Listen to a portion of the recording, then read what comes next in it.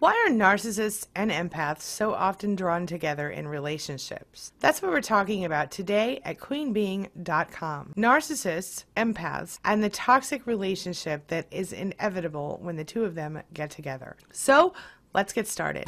Closed captioning provided by Athena Moberg and CPTSDFoundation.org. My name is Angie Atkinson, and on this channel I offer free daily video coaching to help you discover, understand, and overcome narcissistic abuse in toxic relationships. I like to call it toxic relationship rehab. So if that sounds good to you, hit that subscribe button and we'll get going.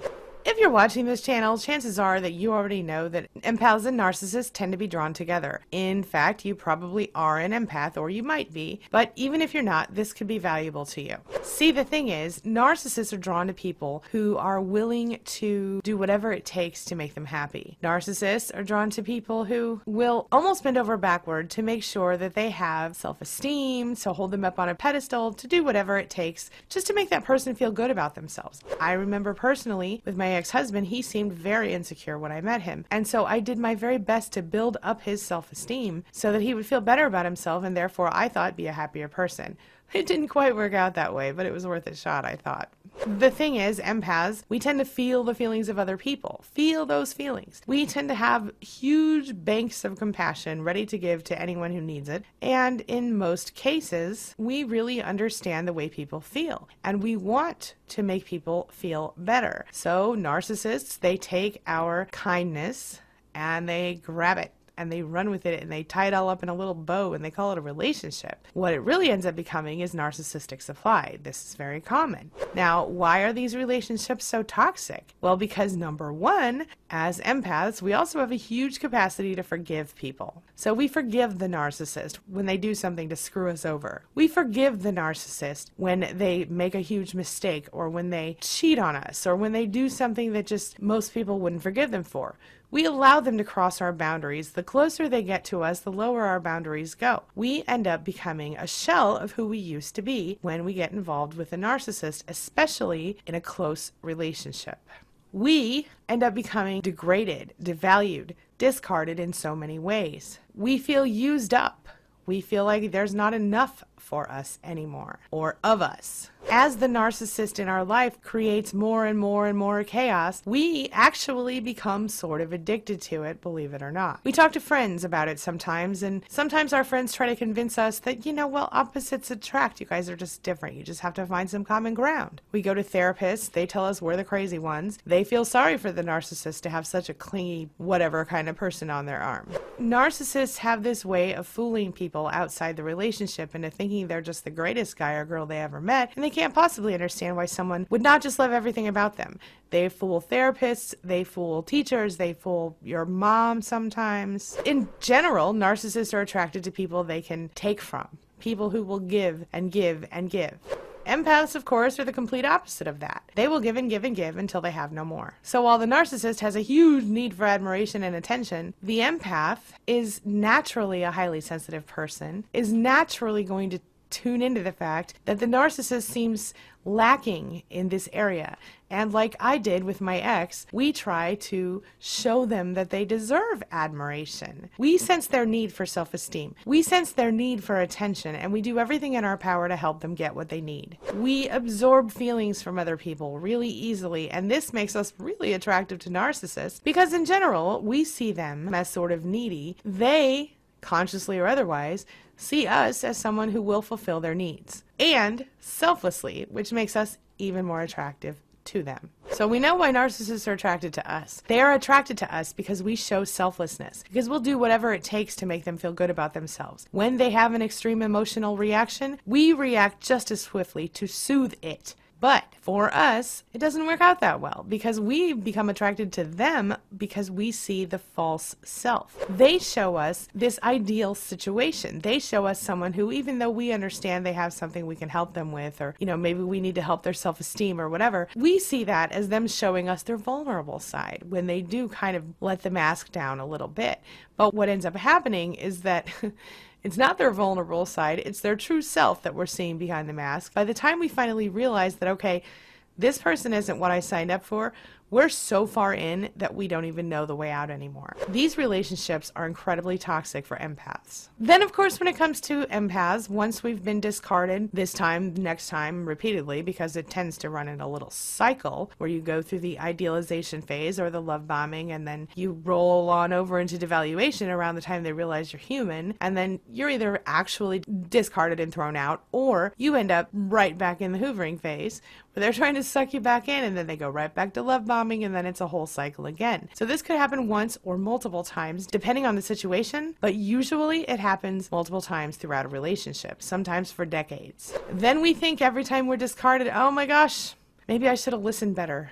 Maybe I should have cared more. Maybe I should have tried harder. Maybe they wouldn't have cheated on me if I would just wear a little lipstick now and then. Maybe they wouldn't have cheated on me if I had been whatever it was that they wanted, or if I had cooked their dinner that one time when they didn't ask me to, or whatever. What we have to realize is that it's not our fault. It had nothing to do with us. It had to do with the narcissist and their cycle. And we can see that when we watch them get into a relationship with a new supply, because they do the same thing.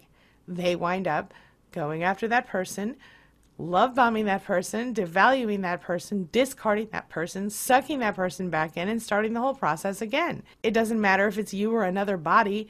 It's just how their relationships are going to go, because they don't have the ability to really get to know and care about the other person in that relationship. It's almost impossible for us as empaths to even believe the possibility that other people might really not have the ability to feel empathy. Whether they have the actual ability or not is debatable, but what I have seen is that while we have proof that in some cases the part of the brain that handles empathy is thinner in narcissists, we also know that narcissists could feasibly be taught empathy. But they would have to also go through this whole process of discovering their own core wounds, working through them, and figuring it out, which of course would lead to lots and lots of actually intentional healing and therapy and things like that.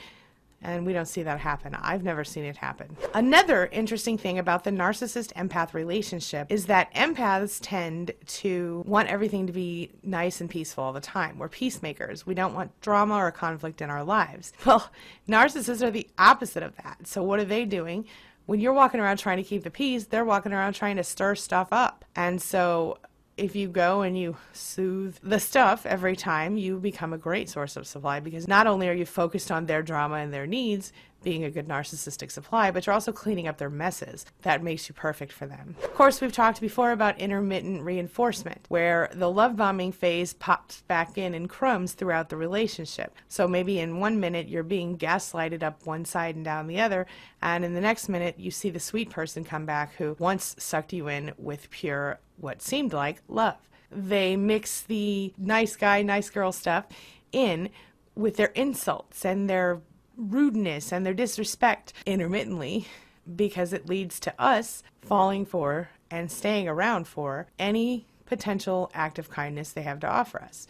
Their crumbs become gold to us, and in fact are the thing that keep us stuck. As empaths, we tend to understand that everybody's human, everybody makes mistakes. Well, narcissists count on that, and that's another reason we forgive them way more often than we should. We'll say to ourselves, well, I'm not perfect, so how can I expect them to be perfect? Well, you don't have to expect them to be perfect, but you should definitely expect that they won't cross your boundaries or break your deal breakers, whatever those are. Because we tend to want to help people do better, we tend to want to help them grow, help them change. That just ends up biting us in the butt with a narcissist. This leads us to form a trauma bond, and it's almost like we end up being stuck forever if we don't intentionally choose to get out. The trauma bond is what happens during, you've heard of Stockholm Syndrome. It's basically because you go through trauma, stress, upset with this person, you become bonded to them in a very unhealthy way. It's almost like a drug addiction, and I've talked about that in other videos. Check that out if you want, especially the one called Your Brain on Narcissistic Abuse. I'll try to remember to link to that for you. I know for me, when I was going through all of this, I tended to want to see myself as the problem, and I did whatever I could to try to fix myself so that I wouldn't be causing all these problems in our relationship. And I think a lot of empaths do that same thing. So if you're doing that, recognize this.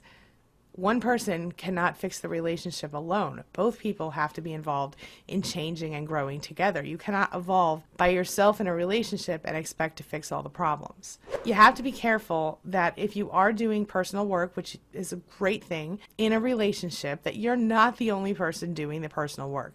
that person has to do it too, or it will not work. In every relationship, there are some boundaries that you're going to have to set. Healthy boundaries for yourself and the other person. And what I mean is, for example, like in my relationship, my deal breakers are: don't cheat on me, don't hit me, don't hurt my kids in any way, shape, or form, don't abuse me in any way, shape, or form. Those are fairly reasonable and don't require a whole lot of thought if you're with a healthy person. If the person that you're with is breaking your deal breakers on the regular, my friend, you have some things to think about. You don't have to be hard-hearted. You don't have to become dead inside in order to be healthy. You just have to learn to set your boundaries and stand behind them firmly. And do not allow a person to break your boundaries and remain part of your inner circle. Just a friendly reminder from me to you. This leads me to the question of the day. And the question of the day is, are you an empath in a relationship with a narcissist? And how has that worked for you in the past? How's it working for you now? Or have you already seen the light and gone away from your narcissist?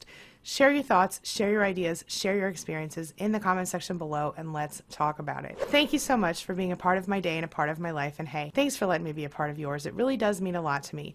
Now, before I go, make sure to take a look at the videos I'm leaving for you right here and right here. And while you're here, hit that subscribe button right there so that we can stay connected and continue on this healing journey together. I'll see you soon.